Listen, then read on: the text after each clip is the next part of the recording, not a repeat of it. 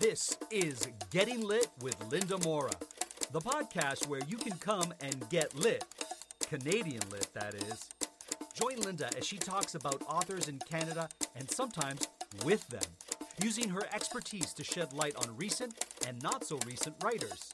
And now, get set for Getting Lit with Linda. Hi, this is Linda Mora, the writer and host of Getting Lit with Linda.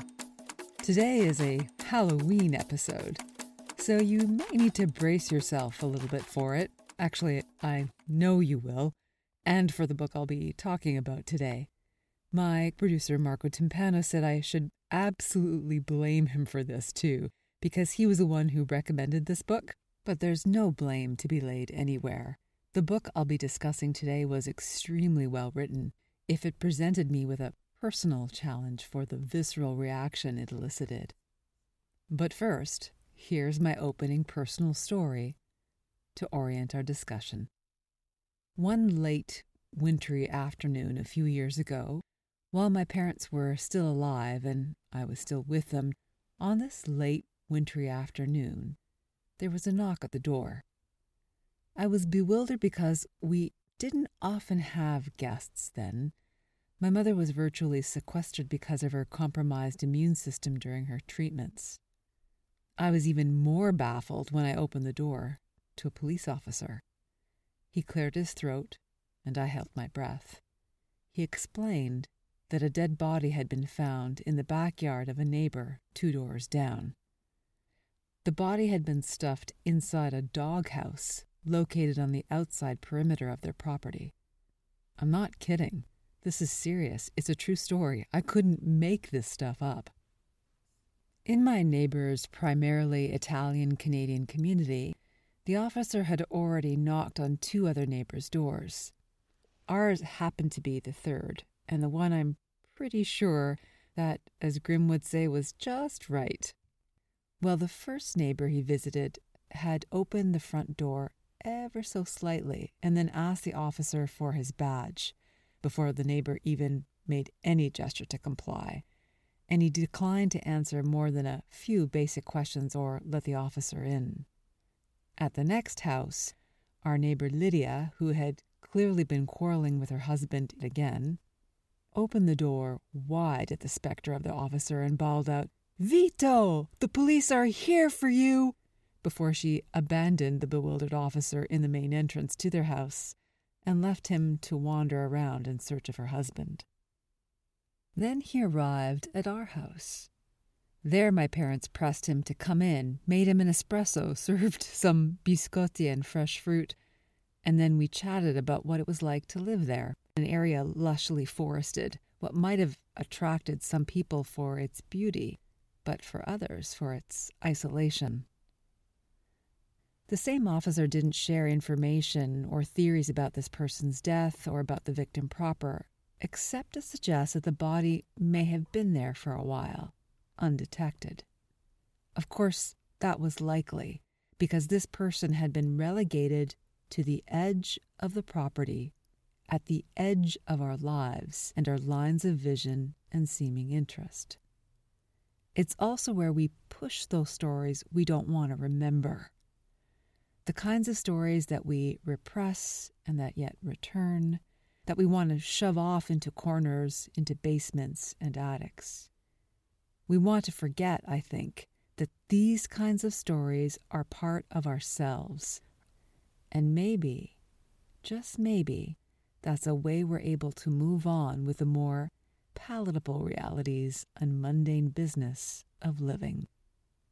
Well, Kevin Lambert, the author of You Will Love What You Have Killed, is highly uninterested in allowing us to forget about any of those kinds of stories, and perhaps in some ways has a rather developed palate for insisting upon our reading them, reading about the macabre, the violent, the gruesome, the horrific, as much as for the rancor and pain and rage that we stifle.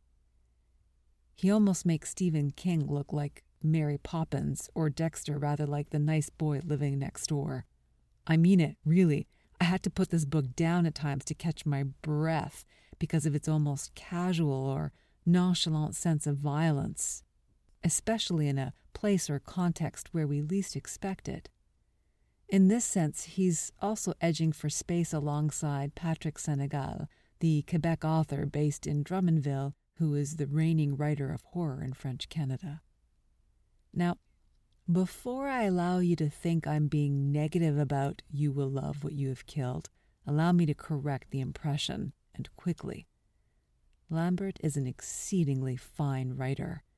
The prose is adeptly translated by Donald Winkler from the French version, Tu aimeras ce que tu as tué, and published in English as You Will Love What You Have Killed by Biblioasis in 2020.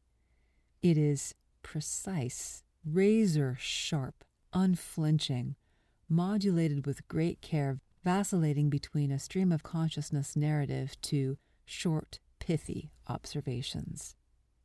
Each chapter is its own story, told from the perspective of various characters who live in Chicoutimi, Quebec, including, by the way, one character also very cheekily named Kevin Lambert.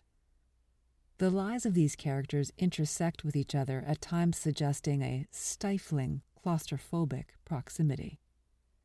I think the setting in some ways has also been deployed with great skill to undermine readerly expectations. This is not New York or Los Angeles, my dear listeners. Chicoutimi is one of the boroughs of the Saguenay, about 200 kilometers north of Quebec City, and a population of no more than 70,000. There's a picturesque fjord that leads up to it, and a surrounding landscape that might have lent itself to stereotypes about the natural beauty and scenic backdrops, with a romantic narrative à la Maria Chapdelaine. International listeners, Maria Chapdelaine is a reference to a rather tired narrative about a backwoods romance that takes place in the rural landscape of Quebec, and specifically Lac-Saint-Jean, which is not that far away from Chicoutimi. So we're not talking about big city life, but the stories that are set in this narrative are very far from romance. The hostility and anger simmers below the surface, erupts into the narrative in the most profoundly disturbing ways. These stories aren't exactly a form of realism either, although they certainly are a form of horror. I can say this with fairly great certainty because one of the most disturbing facets of these stories is the reappearance of characters who were killed off in earlier stories. At first I felt confused, like what? Didn't young Sylvie, a child about 8 years of age, die when she became lodged under a big pile of snow that another character, none other than Kevin Lambert himself, was clearing with a snowblower until she is, quote, torn to pieces by the snowblower's sharp-edged screw, spitting out a brief jet of scarlet snow onto the snowbank with Sylvie pulverized inside, end quote.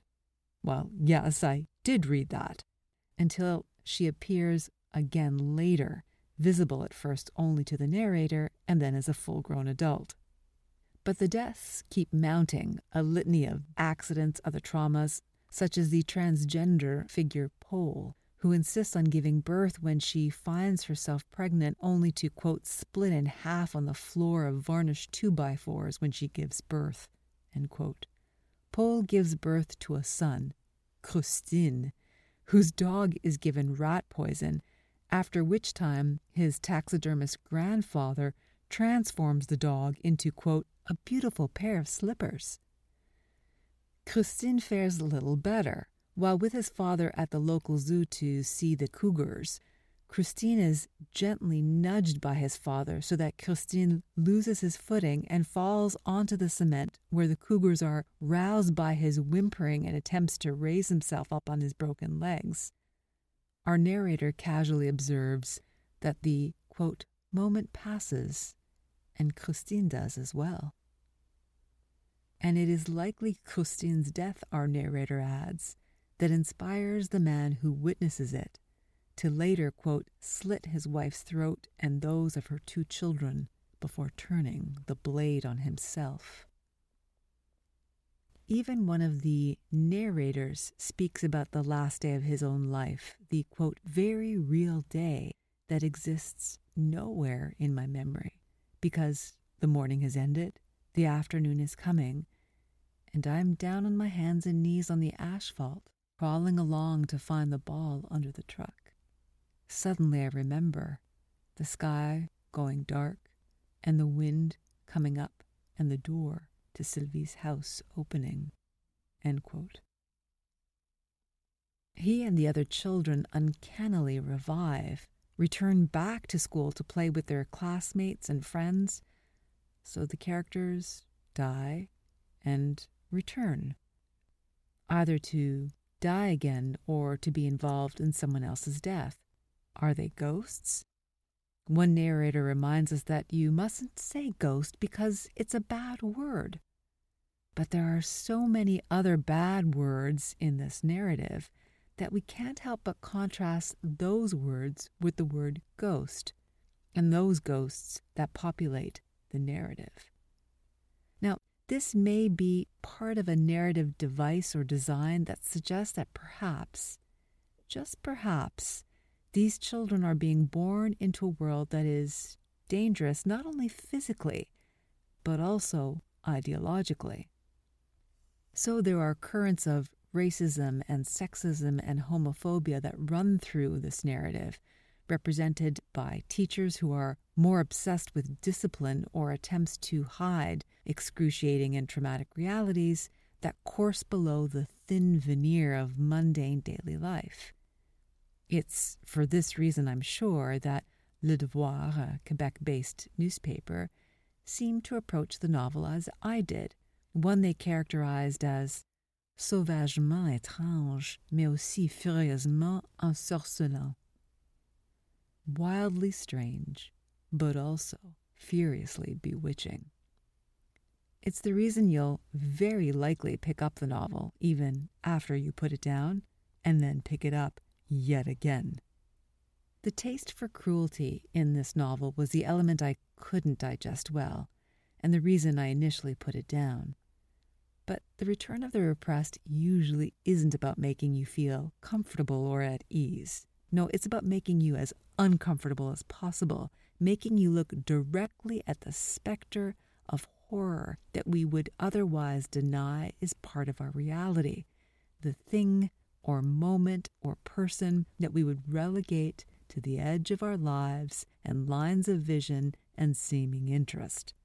To this, I'm sure Lambert would add, that oblivion is not the answer, but gazing fully and directly on what horrifies us to tear it down.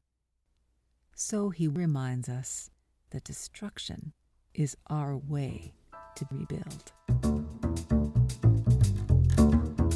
This is the takeaway portion of the podcast. Since I've been dealing with a book of translation, and to counterbalance this otherwise dark Halloween episode, I'm going to recommend a couple of translated books I've recently had the pleasure to read by the Cree Métis writer Virginia Pessamapeo-Bordelot. Her book, Blue Bear Woman, translated by the award-winning translators Susan Uriot and Christelle Morelli, published by Inanna Press, and The Lover and the Lake, published by Freehand Books, also translated by Susan Uriot. Bordelot has an elegant, muted style of writing that allows the narrative she tells to be paramount. She's skillful, adept at capturing emotional depth and exploring relationships that are poignant, erotic, and tender. I particularly loved Blue Bear Woman, which at first seemed to be a literal journey the narrator was taking back to visit relatives, but which is also about her attempt to resolve the enigmatic death of her great-uncle George, who went missing in 1953 on his hunting expedition during a period of starvation.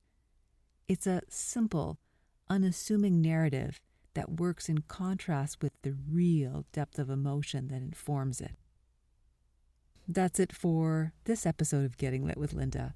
Please join me next week when I interview the children's literature author Mitali Ruths as we go from the darkness of this episode to the light and celebration for Diwali.